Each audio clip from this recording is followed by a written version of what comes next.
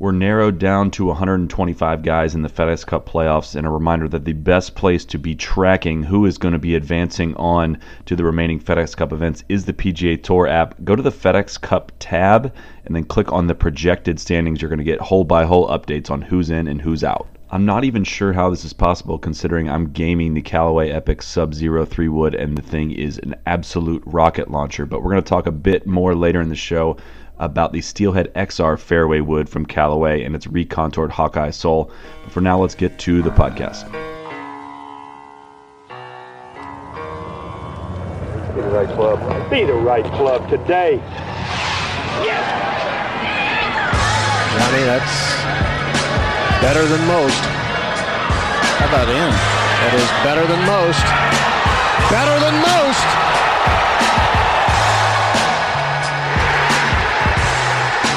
Expect anything different? Ladies and gentlemen, welcome back to the No Laying Up podcast. Wanted to take an episode to debrief on a recent trip a few of us took to the Sandhills area in North Carolina. Played a few rounds at Pinehurst, and also snuck in a round at Mid Pines and Pine Needles, and a lot to debrief on. I know again, these travel episodes are appreciated by some skip these, so if you're not interested in hearing about golf travel, please move along, carry on. There's plenty of other episodes out there for you, but for those that do give us feedback on these episodes and do appreciate them, we thank you for that. So I'm going to give you a little preview of what is to come. So Big Randy was only able to join us for one day out at Pinehurst. So I wanted to get his thoughts on number 2. He was lucky enough to play number 2. So he is up first. We go about 10 minutes there, and then Brendan Porath from SB Nation was with me for the remaining 2 days at Pinehurst. We got to play courses 7, 9, 4, and then number 2 again. So I wanted to get his input on that. And then afterward, I went and played Mid Pines and Pine Needles solo. So I'm going to debrief a bit on the amazing work that's being done there and kind of the eye-opening experience I had there. First, we're going to rave a bit about our experience at Pinehurst. We were pretty blown away, which I think you'll see here pretty quickly, about how much fun it was and the overall vibes of the course and all the courses in the overall resort. So awesome trip, amazing trip. We did not make it out to, there's a lot of courses, a lot of people came up with a lot of recommendations for Dormy Club, for Tobacco Road, for Southern Pines, for all kinds of courses in the area. Don't have enough time to get to all of them, unfortunately, but we're definitely going to go back to the area, and we'll definitely take you guys up on all those recommendations and appreciate people sending those in. But for now, let's get to Big Randy, then we'll go with Porath, and then I'll debrief a bit at the end. So thanks for tuning in.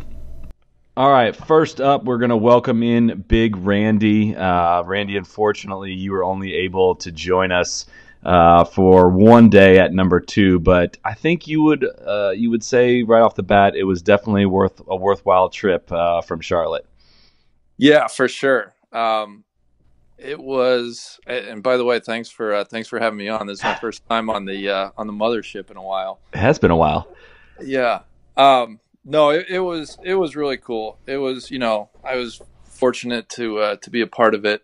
I'd been to Pinehurst actually a couple times before that, had never played number 2, but really liked, it's just got a good feel. That little kind of small town of Pinehurst around the resort, that's more my vibe.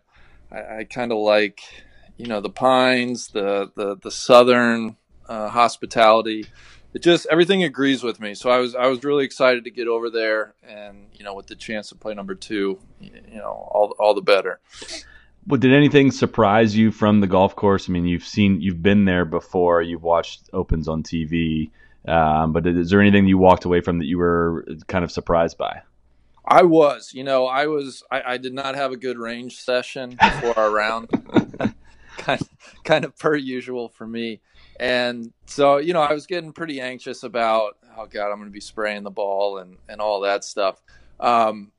And so I think what I was most surprised about on the walk over to the first tee, our caddy, who actually was carrying both of our bags, shout out John, he was like, I had warned him, hey man, I'm in it kind of sideways. I hope this isn't too much of of an army march for you. And he was like, dude, you just need one ball. We're going to find it. And he was exactly right. As the round unfolded, I think what I was most surprised about was I could find my ball and I could play it, and really towards the flag, all but maybe 2 shots, I could play it in the direction right at the flag. So that was, for a double-digit handicapper such as myself, that was a very pleasant surprise. That was awesome.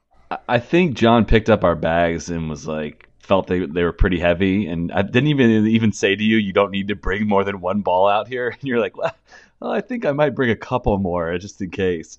Yeah, that was the discussion. I'm like, hey, please let me know how I can lighten this bag. And yeah, he was like, dude, we can get rid of like all these balls. You just need one. I'm like, I don't know, man. You didn't just see that range session I put together. But yeah, he was exactly right. It was great. Were there any stretches on the course that you found like the most memorable, or some of your favorite holes out there? Yeah, I thought, for whatever reason, kind of going out number 4 and then coming back 5 really stood out to me. I can close my eyes and picture that view from 4T, long par 4. I think it kind of captures everything Pinehurst is about. Difficult hole. I made a big number, but I thought, for whatever reason, those 2 holes really stood out to me. And I think the other, kind of number 1 green, your first kind of, oh my God, yeah, these are the green complexes on number 2. That stood out. And then coming home 18 with the clubhouse there, I'd walked past that a few times before, but to finally kind of get to play up and complete the round there, that sticks out.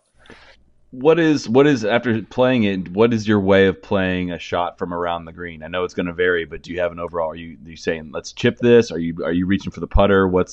How you playing from off the greens? That's a great question. So I started out. I was giving Pinehurst a lot of respect. So I started out, keeping it low, trying to get cute with like hybrids around the green, taking putter from 8-10 feet off the green, and it wasn't it wasn't great. It wasn't terrible. Certainly you can play that shot. And then towards the end, and I think my score kind of had a little bit to do with it. I wasn't scoring it that well, but I think there kind of midway through the back 9, I was like, you know what, screw it. I'm going to start. So I took my 6-degree wedge and started just trying to really clip a couple pitch shots and play it more through the air. And I had much more success doing that. But I say all that, if I played it again, another 10 times, I'm not sure that's the best way. But I think what stood out was you can really do whatever you want. There are so many different shots and ways to play shots around those greens. That's what really, made the round fun. I think there was, I'm not even sure if we talked about this, but there's a poster somewhere in the restaurant there that talks about, it has like a picture of like 6 or 8 different slopes and the way that Donald Ross approached slopes or humps and bumps, and you kind of look around the greens and you think they're all kind of the same. And then I saw that poster before playing that for the second time and realized just how different every single green complex was, and the slopes around the green, and how much thought went into it from Ross's perspective on, the slope that is almost vertical that goes straight up a hill versus a subtle one, or one that just has like a double bump in it and all these things. And I don't think I noticed it the first time around really, but it helped so much to see that sign and realize, wow, there's this much thought goes into every single bump out there. There's nothing like that happens out there that's by accident. Yeah. See, that was cool. You guys, I know, got to play it a second time later that week.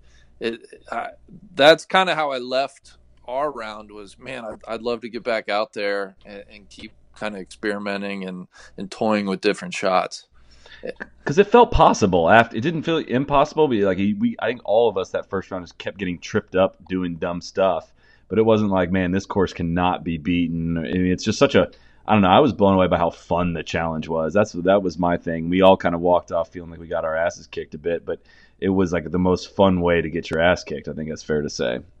Yeah, yeah, and I think too is like I was kind of deferential to the greens a little bit. Like, in hindsight, I wish I would have grabbed the 60-degree a little bit more often earlier in the round. Open the club face up a little bit and really try to, play that shot, even if it's not the most advisable. I think I was much more defensive, and I think visually that's kind of what you can be lulled into visually. Oh man, very intimidating shot, and kind of get psyched out, or at least I was.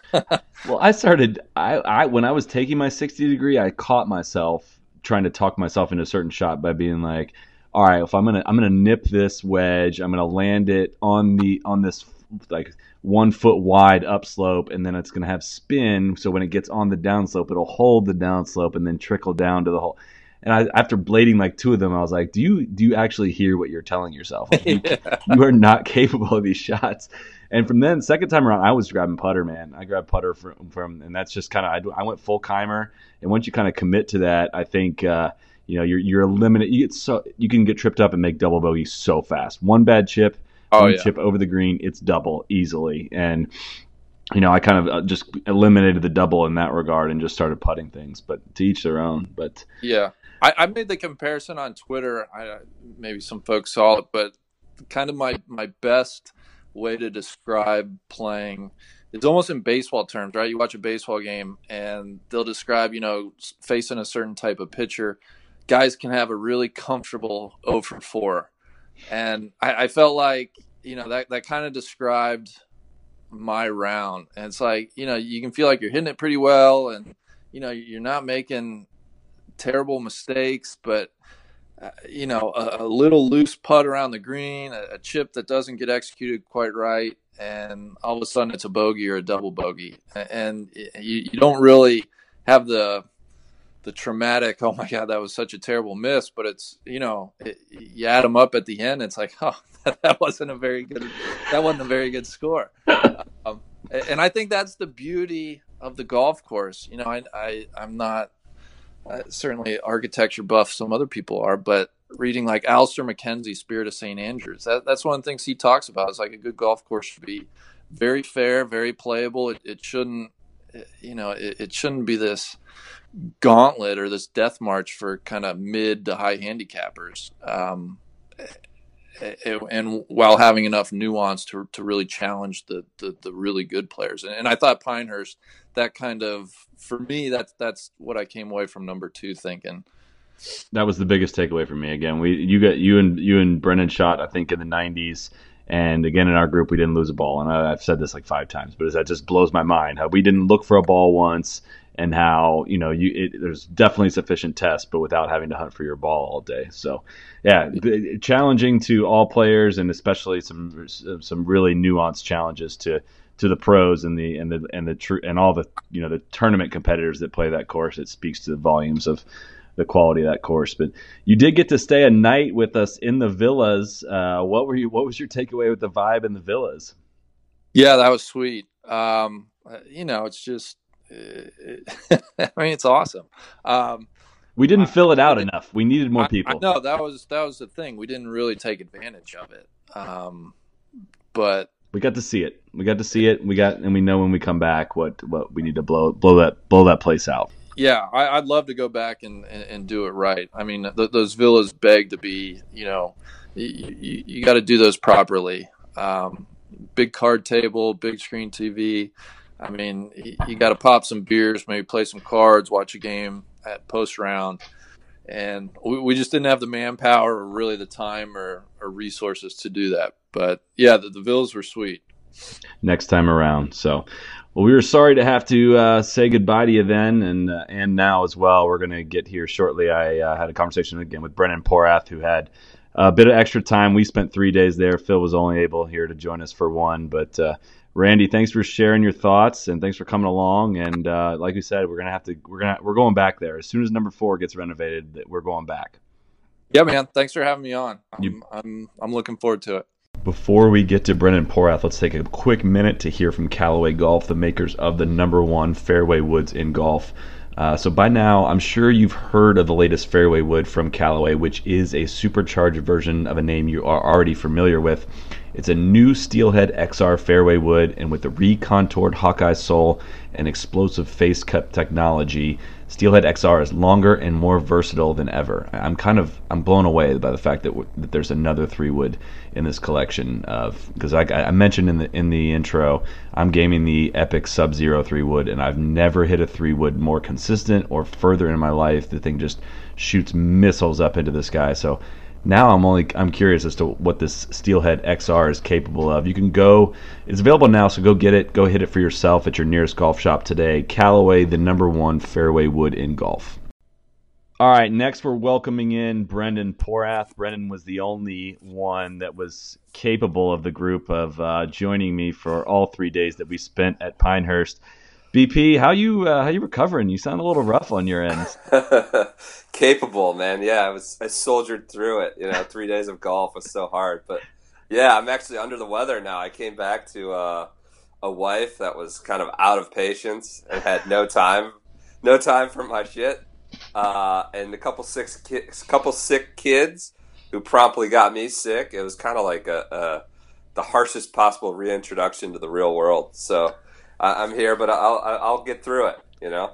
You're so brave. That's what I admire the most about you. But I think with the busy family life you have back home, I would imagine you could have. There's not many people that could have appreciated those few days away at Pinehurst as you could have.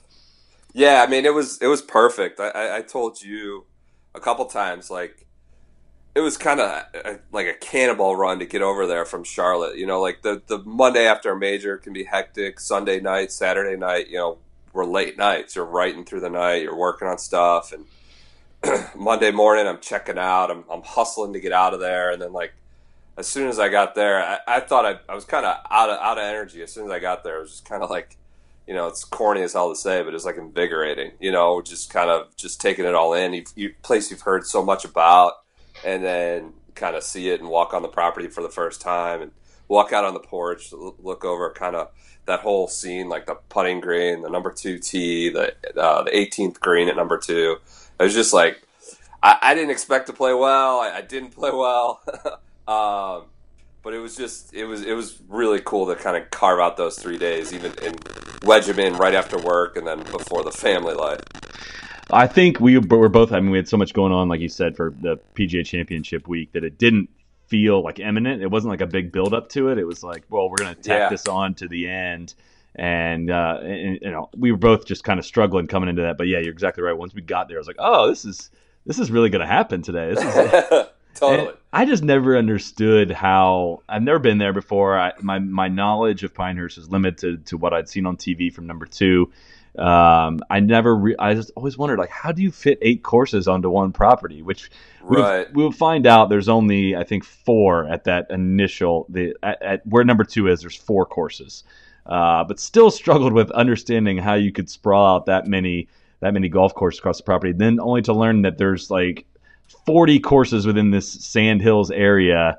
And we got plenty of recommendations of other courses to play in the area. Yeah. We don't have unlimited time, unfortunately, but we arrived, and I haven't talked to Randy yet, but Randy is going to be the first part of the audio of this podcast. We arrived and played #2 day of.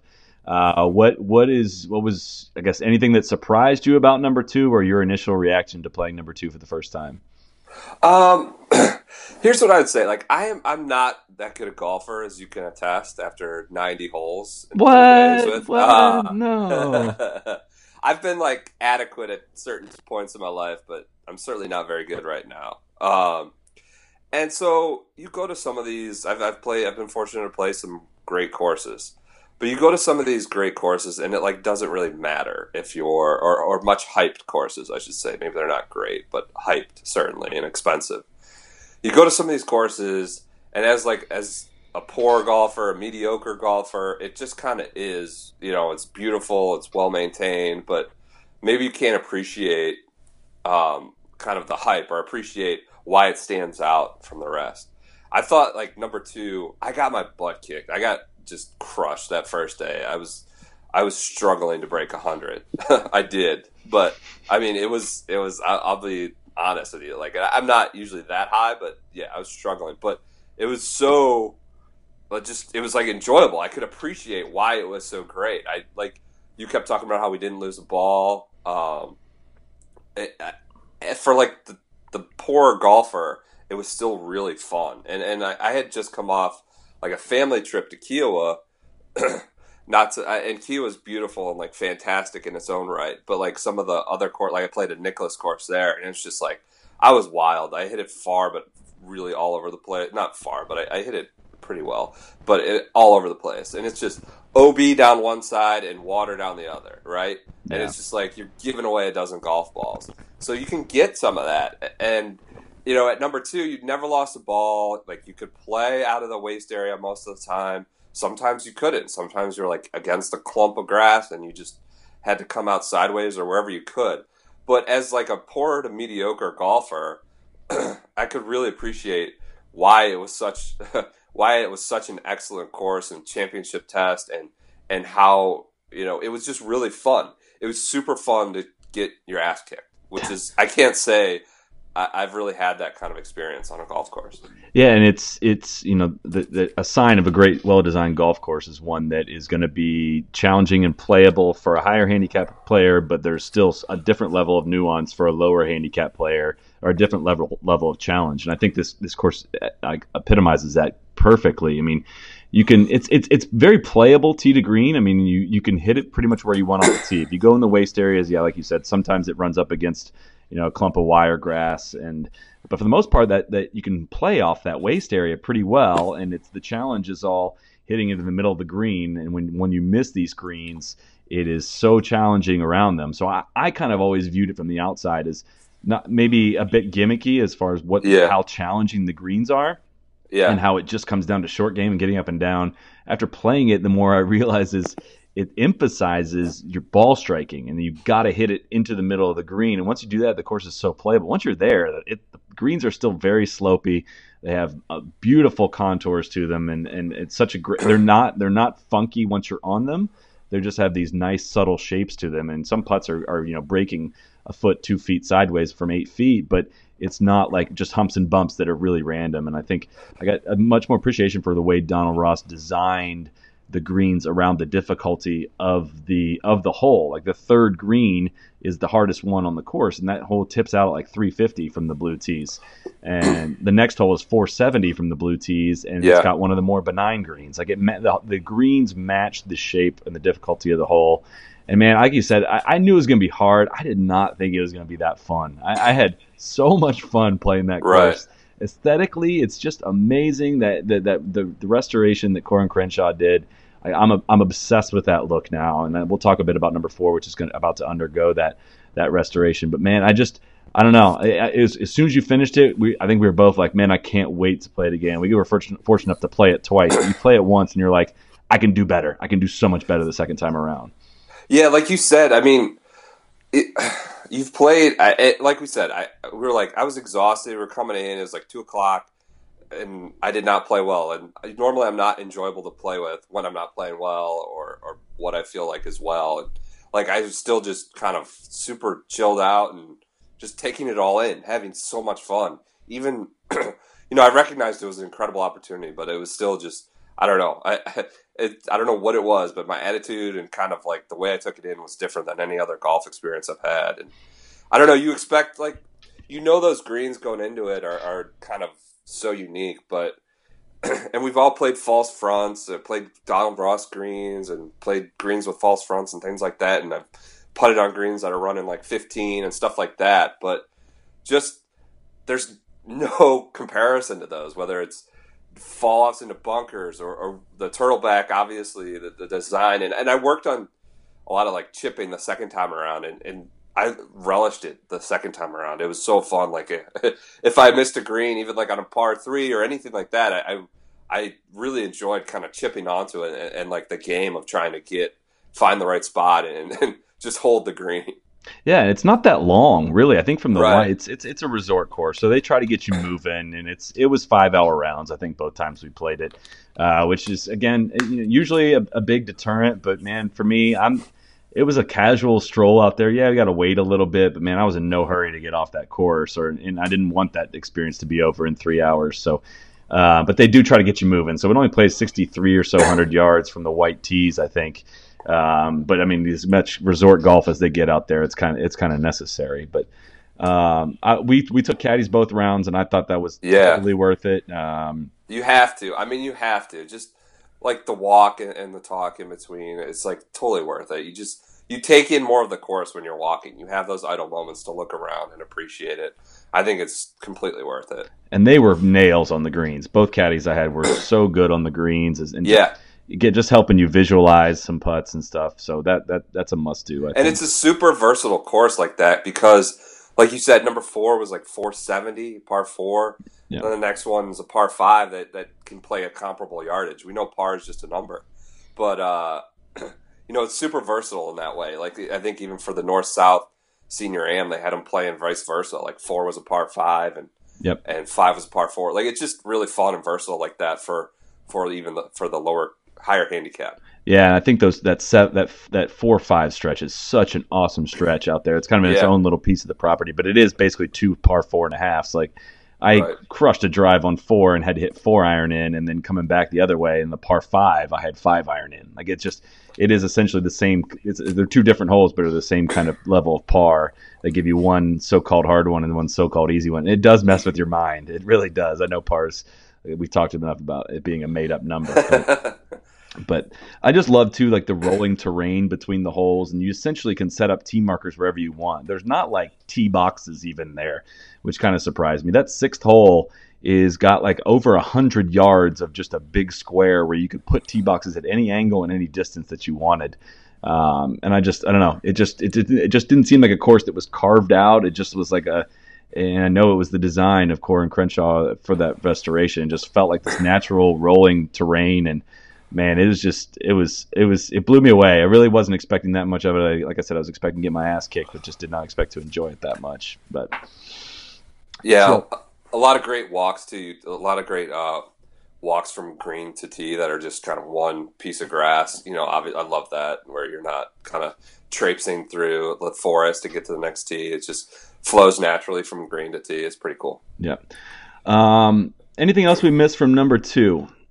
I mean, no, I'm sure you'll covered a lot with Big Randy, but just kind of can't emphasize the totality of the experience, kind of the whole experience being just so fun. Yeah, well, you were also fortunate enough to get to stay with me in the villas. We had the Reese Jones Villa. Shout out to Andy, and I think we both had the same exact initial reaction when we saw it. It was like we don't have enough guys for this. Like this thing is perfect for an 8-man buddies trip, and there's 4 rooms that are connected through this parlor.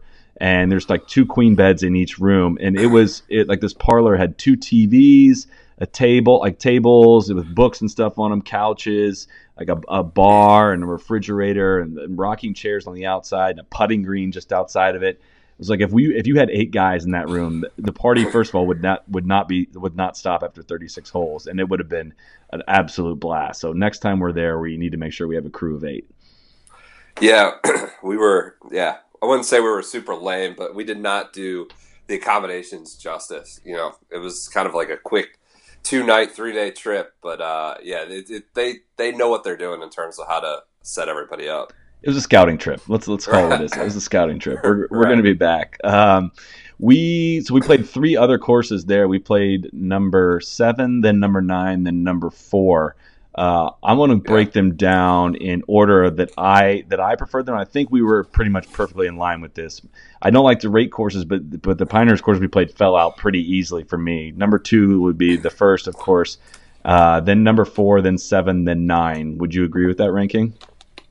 Yeah, I'd be right there with you. Okay. Yep. We didn't get to play number 8. It was closed while we were there. I know a lot of people were suggesting to play 8, and I hear the caddies say like number 2 is what brings you here, 8 is what brings you back. Would love to get back out there when 8 was reopened to go play.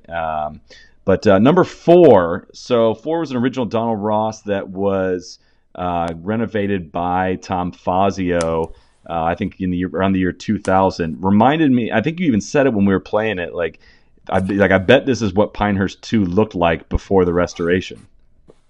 Yeah. I said that on like the third hole or something, just like Bermuda kind of throughout, wall to wall, and not obviously not the kind of like waste area and wiregrass and stuff like that. So we got to see it. Now they're converting their greens from bent grass to Bermuda, so they had the greens were rather hairy for us. They haven't fully made the conversion yet, and they're actually going to.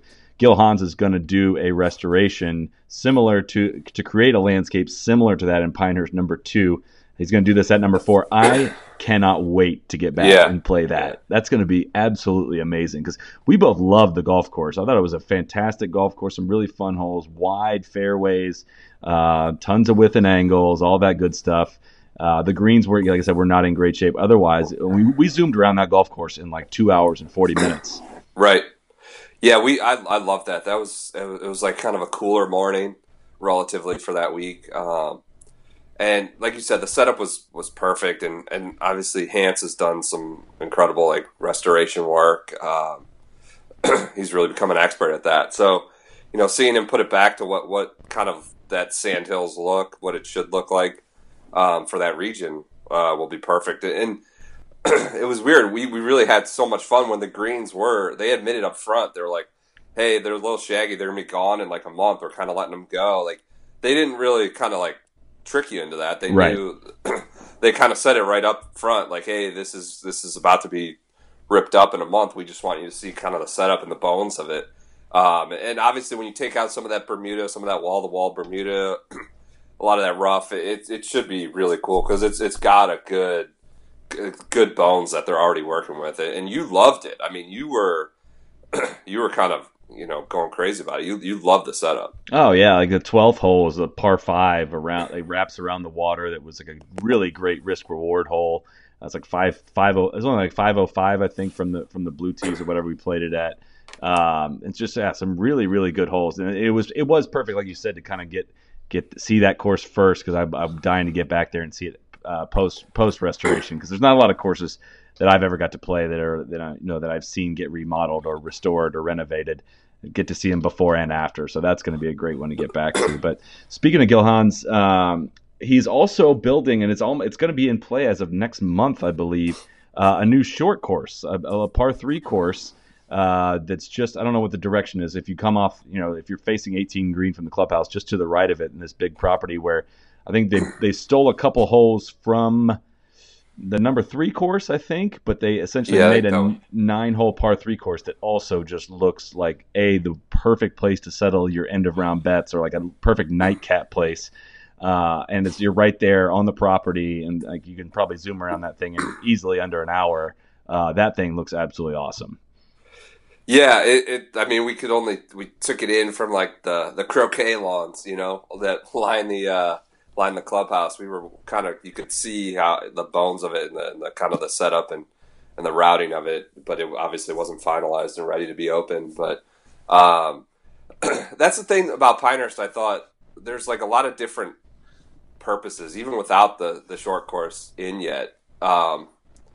Like there's number 2 should just be like a total golf experience. I wouldn't advocate like going out and drinking a ton of beer on the course there. I would kind of like try to play it and take it all in. And then there are other courses for that where there's like, you can get a ton of gambling and a ton of drinking going. And obviously the short course will set up perfectly for that, where it's like end of day, everybody's a little loose, and kind of you can go out there with your beverage and kind of settle bets. I know they were pretty fired up about it when they were down there, trying to get that in and out and up, certainly, because fall is such a big season for them.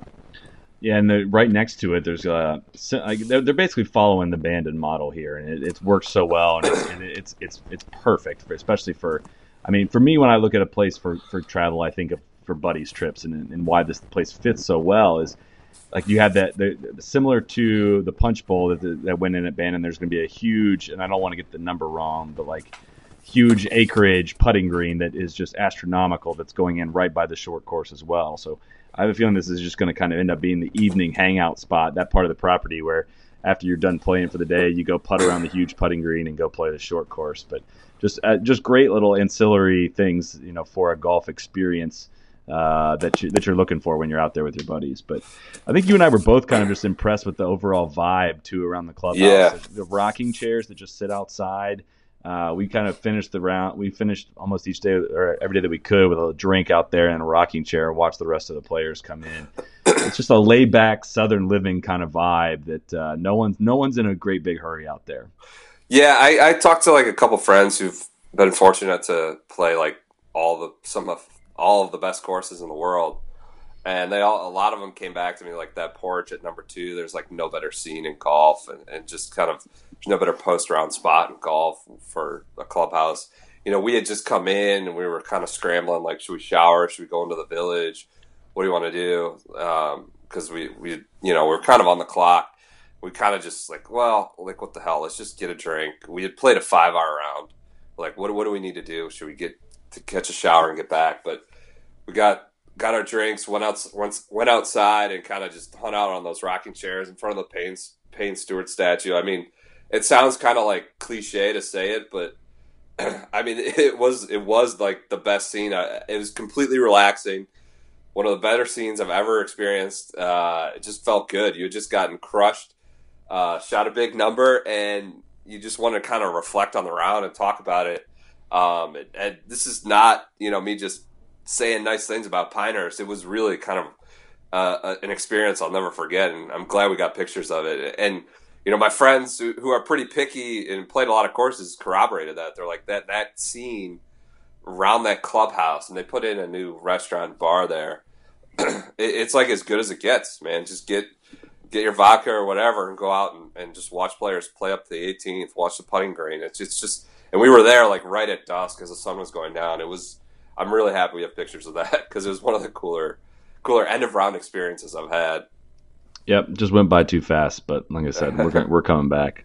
Let's talk as well on courses number 7 and number 9. So these courses, you do have to leave the property, jump in your car, and I think they would shuttle you to these courses if you wanted to. But we jumped in a car, went to number 7, which had just reopened because they just did a greens conversion on these. They went from bent to Bermuda on these greens, and it literally has opened, I think, the day before we got to play it. Amazing to go play a course with almost no divots in the fairway and almost not a single ball mark on the green. I enjoyed number 7 a lot. I think it had a great look to it as far as the pine trees that frame it and the pine needles. That it is a different vibe than the courses that are on the actual property, like 2 and 4 that we played. But really, it's a Reese Jones course that was built on top of what was originally a Donald Ross 9-hole employee course. And it kind of has more of a country club feel than it does like a resort course. Like Pinehurst 2, and you're just so many people around, like and everywhere. This had a lot more private feel to it. Really enjoyed. We zoomed around that one pretty easily. Had a good time. My uncle joined us for that round, and had a really good time at that course. What was your overall impression of 7? I enjoyed 7. I again was not playing particularly well, but I had a good morning there. I'd say like I mentioned there, how there's all these different purposes. It feels like different courses have different purposes. If you're there on a buddy's trip, I would feel like this is one where you kind of like get a bunch of games going, get a bunch of bets going. Maybe Wolfhammer. I think you're familiar with that. It's one of your something you guys have become big advocates of in the last month or two. But things like that, like where you're kind of maybe you do go out with like a case of beer, depending on the time of day, but. I think that's kind of what it is. I didn't get like the country club feel. I thought it seemed like pretty egalitarian. Like it was the clubhouse was super unpretentious and simple compared to kind of the sprawl of where you have four or 5 courses for the resort. It was just kind of like this rural southern course. It felt like with this kind of really basic and unpretentious clubhouse. And then you get out there, and it's your typical Reese Jones setup, and you can have a little fun with it. Yeah, I did. It was not. It was. I definitely didn't mean to imply that it was pretentious in any way. It's just kind of quieter. It's just kind of set back. I gotcha. In the woods a little bit, and kind of winds through a nice neighborhood. But yeah, some really really fun holes out there. And when you're going to go on a trip like this to Pinehurst, you're not going to play number 2 every single time. And it's important that the I don't want to call them other courses, but the other courses essentially that you fill in with are at least more than adequate. You don't want to be there, go to Pinehurst and feel like you're playing a course that's not worthy of being played. 7 easily fits the bill on that. I mean, I think it's not like I'm going to demand that you play 7, but I have a hard time seeing you go out and not enjoy playing number 7 if you're there. Yeah, I think you just got to know what you're going into. You can't get spoiled by number 2. I'm not saying it's a bad course, but number 2 is just a different experience. So embrace number 7 for what it is and make it, whatever, kind of the fun games, buddies, buddies matches and stuff like that. So. All right. The final course we played was number 9. I'm not sure if I have the sequence of events right, but I think this was a somewhat recently acquired course from Pinehurst. It's a Jack Nicklaus course. Yeah. I really enjoyed number 9. I thought it had some really, really fun holes. The back 9 was really great. But it is a Nicklaus course, and there was some very Jack Nicklaus green complexes, and I thought not as much. It didn't affect putting as much, but just some super narrow greens that didn't really fit the shot shape necessary for the holes, and a couple kind of screwy water holes. But overall, I definitely did enjoy the number 9 course. But it just had a bit too much Nicklaus for me. What did you think? Yeah, I mean, it was golden bearish for sure. I think it's the only course that will have bent greens there once they rip up number 4 and replace those greens. I had a good time there. I mean, I just that was the end of a longer day to be sure, and I just kind of took it for what it was and throttled down a little bit and enjoyed it. Got some beers and had a good time. I can't, like I said, the green complexes did get a little Nicklausy, like you said. It was funny that was, you could tell, was its own kind of, had been its own course and set up, and it was acquired. I mean, that had kind of more of the hulking big clubhouse and one of these courses you come across in some of these southern states like this in the Pines. But I enjoyed it. It was a good, solid afternoon round. I had several beers and posted another high number. But it was funny. Like, the starter was like, "These are the only bent greens. This is why you got to play it." Each course has like their own, like, whether it's like the cart guy, the starter, they're all kind of advocating for why they're the best. I mean, number 2 doesn't, because they don't need it. Number 2 did, but every time we went to a course, they're like, "Oh, this is the members' favorite course. Oh, this is the only one with bent grass. This is going to be in the best condition." Like, every time there was some guy, whether it was the starter, like a marshal, or like the cart guy, was always advocating for why their course was the best. And we played 4 different ones, but I thought that was kind of interesting. The guy at number 9 was saying like, "Oh, this is the one, best greens, best shape. This is the only bent here. You got to play it." So, yeah, I did enjoy the greens. Once you're actually on the greens there, I did actually enjoy those greens a lot. But again, not saying that this isn't. I don't like ranking courses because I always feel like whatever you put last sounds like a course I wouldn't play again.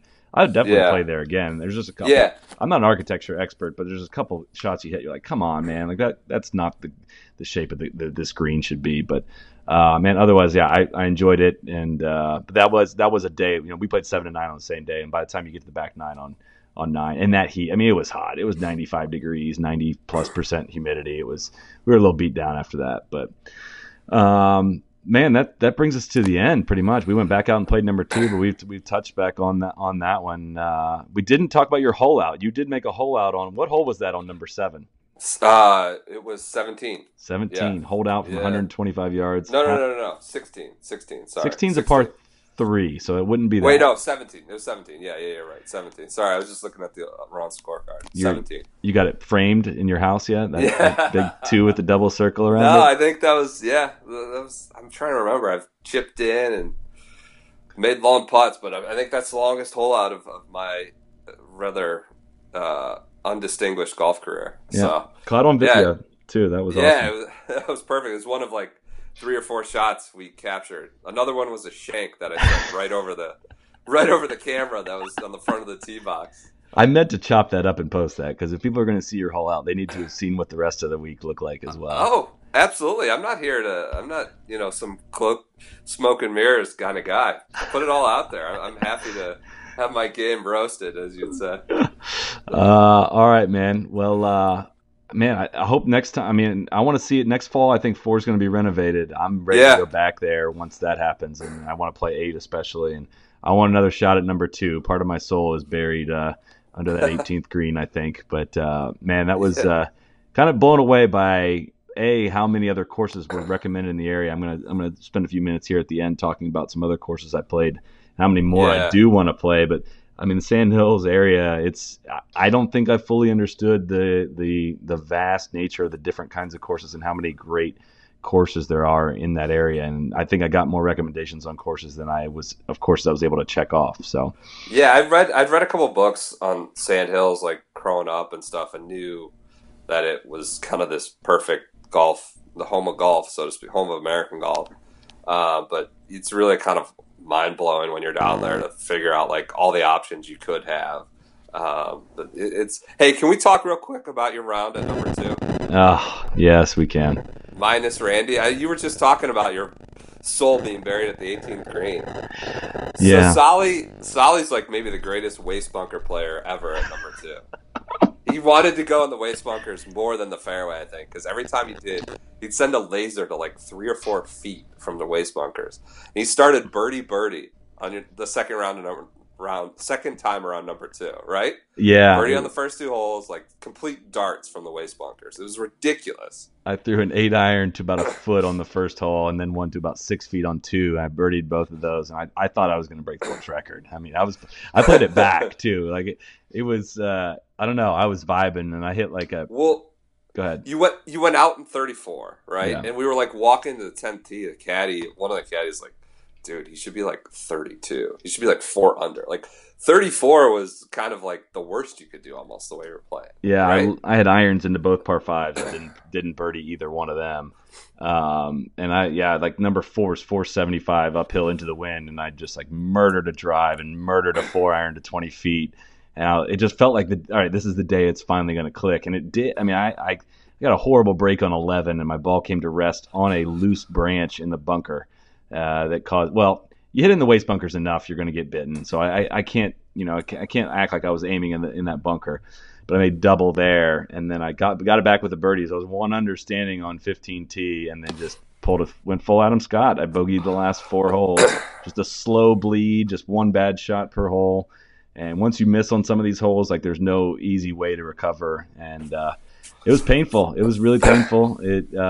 I hate finishing around like that, but man, that was some of the most fun golf I've ever played. Yeah, you should be proud of it, man. It was the last 4 holes of a 90-hole jaunt in 3 days, and I mean, you went out in 34.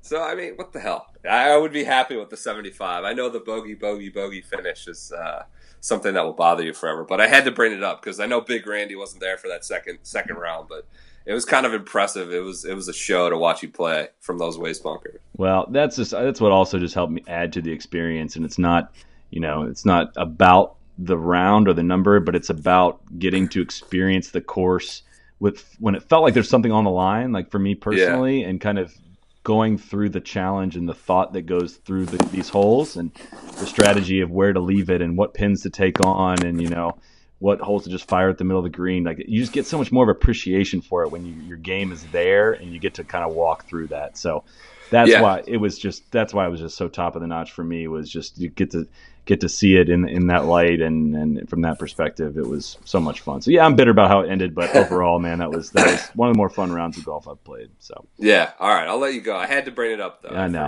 I know. We didn't address it. We needed to. I know, needed to be spoken about. But hey, man, dude, get some rest. Like you don't sound too good. I know you're having withdrawals over there from Pinehurst, but we will do it again, I promise. I know you're probably just sitting around sulking about this, but I know. I'll get back there. It's an easy drive from DC. That's true. I'll be there. That's true. You might want to start laying the groundwork with your wife. So yeah, I'll need to do that. All right, BP. Thanks for the time, buddy. We'll talk to you soon. All right, see you, Chris. All right, that's going to wrap up conversation on Pinehurst, but as mentioned in the intro, wanted to debrief a bit on the 2 rounds I squeezed in at the end at Mid Pines and Pine Needles. This was only a 15-minute drive from the Pinehurst Resort, and as I always try to do when going to an area, I love playing at a resort like Pinehurst, but also seeing what other courses are in the area. I don't think I had a full appreciation for the depth of great golf that was within a shouting distance of the Pinehurst Resort. I think this is just even more of a selling point for taking a trip to the area. I don't really see it as necessarily competition for Pinehurst or any of these courses. I think the way it works is, and speaking to a lot of people in Scotland about how they feel about surrounding courses, for the most part, people have an appreciation for what that brings to an area. It brings more people to an area. It brings just more tourism in general, and it helps fill tee times at these courses. The fact that you can, I hate saying check off, but you can check off so many different experiences, and just with barely even having to jump in your rental car. So Mid Pines was the first place I went. 7:05 tee time on Thursday morning. I had a recommendation from a friend of a friend. He heard I was going to Pinehurst, and he was just shook his finger at me, like, you have to get to Mid Pines. Like, you do, promise me this, Mid Pines. And when we said goodbye, finally, pointed at me, he goes, Mid Pines, make it happen. I didn't fully know what he was talking about. Didn't do a lot of research on it intentionally, and wow, I was blown away. I mean, Pinehurst was incredible, but about Pinehurst, so about number 2. You've seen it on TV. Mid Pines, I knew next to nothing. Man, you talk about a vibe when you pull into this place. So it's a 1921 Donald Ross course. Regrettably, I never got to see it before the recent restoration. So Kyle Franz was in charge of the restoration. He was a shaper, I believe, or it was a member of the Core Crenshaw team that did the restoration at Pinehurst number 2. And he had found some old photographs of the original Donald Ross layout. Took photographs of how it currently stood. So it was restored in 2013, but before that, had pictures from recently. Before that, photoshopped in what his proposed plan was for the restoration, and then was hired to actually do it. And I mean, man, I can't describe. I wish I could have seen it before to even have more appreciation. When I do finish my wrap-up post on it, you'll see pictures from before and after. Unbelievable. I mean, the whole look and the I don't know how to describe the look, but kind of taking the rough out of a course, working in waste areas with wiregrass strategically into it. It's not like it's just straight lines up and down the fairway, and it's not. It's got appeal to it. It's got contour to it, and it's got it gives you a look to. It gives you a little bit of depth, I guess I should say. So, if you have a 140-yard shot, there's a chance along the left side, they're going to be bringing in the waste area kind of up near the green, kind of into a bunker.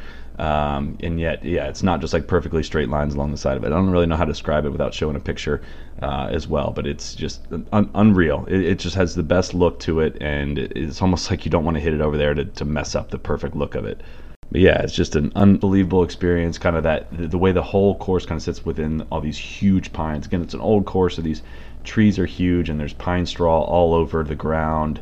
And I was again blown away. The first 2 holes are just so aesthetically pleasing, and I was playing really early in the morning, and there was dew on the ground a lot, so my pictures didn't turn out even that great. But man, I mean, it was a walk that it ended way too quickly. I think I finished in 2.5 hours playing by myself, and I was purposely trying to play slow, taking pictures just because it was that good. I think you could easily walk it in 3 hours on your own. There's a guy in front of me that walked it in 2:30, even shorter than I made it around. But man, just blown away. I got to speak with Blair and Kelly, who manage the resort, and I got to actually play a few holes with them across the street afterwards, and just talk to them about everything that's going on there. And I sat in that clubhouse and just actually did some work for about 4 hours. But that vibe is exactly my tempo, and I was just blown away at the green fee rates. I mean, during summer for Thursday through Sunday, it's $145, and Monday through Wednesday it's $125. After playing it, if you'd have told me it was $400, I would have believed you. I mean, I legitimately could not believe that pricing point. And I know it varies based on the month that you're there, and I wasn't there in prime season. Summer is a little bit outside of prime season, but unbelievable. I mean, I would check out their website too. There's a lot of information on the restoration there. And then across the street, so Mid Pines and Pine Needles are essentially one mini resort, if you will, and sister courses, and have a I don't know what the size of the membership is, but it's mostly available to the public, yet they do have members as well. And I actually was lucky enough to play with a member across the street in the afternoon. Soon, a totally different course. So the Pine Needles sits a lot higher on a higher piece of ground and uses elevation a bit more than Mid Pines does. I kind of breeze through Mid Pines, but some of the holes on that back nine, especially, there's a par 5 fifth, there's a par 4 14th. It's just so hard to describe a golf hole without saying the pictures. That goes up like this really tough par 4 14th, and then you drive up the hill for this par 5 15th that goes down the hill, that again framed by the pines, but it's plenty wide enough to just kind of swing away. Amazing golf hole, and some truly memorable holes out there to hit a lot of different clubs. It tests a lot of different clubs in your bag, and I just can't say enough about how aesthetically pleasing it is and how perfect the greens are. And yeah, the guy that played in front of me, I think somebody said that he goes and plays it every morning at 7 a.m. And I was like, that dude has got life figured out.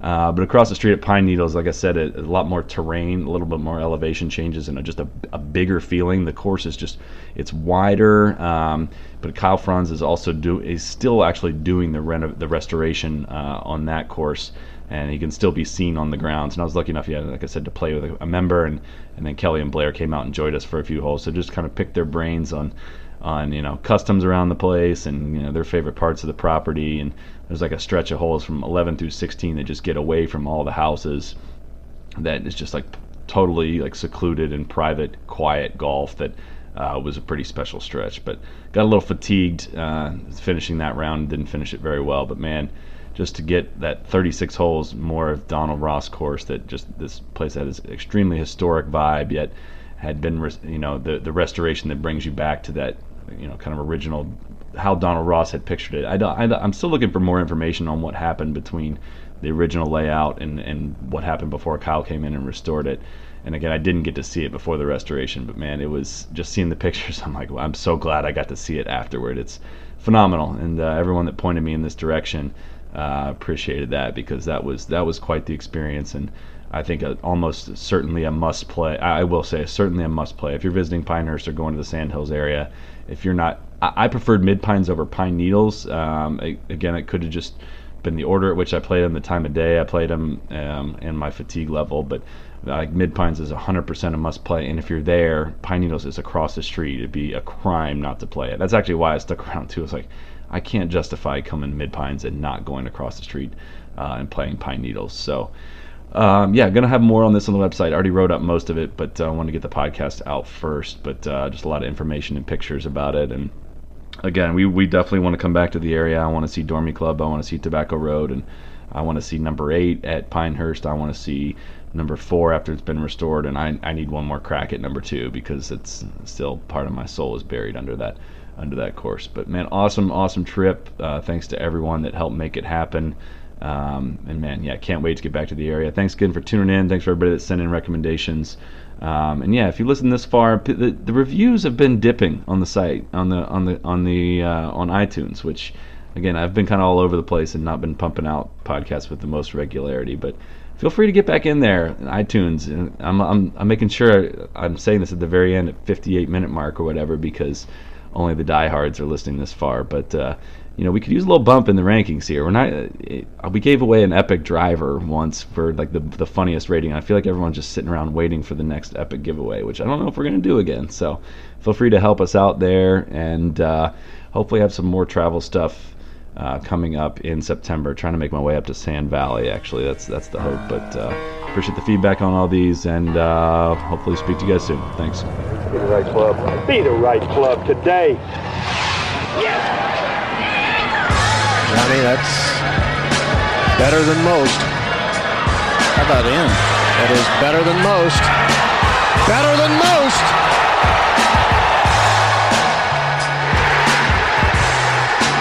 Expect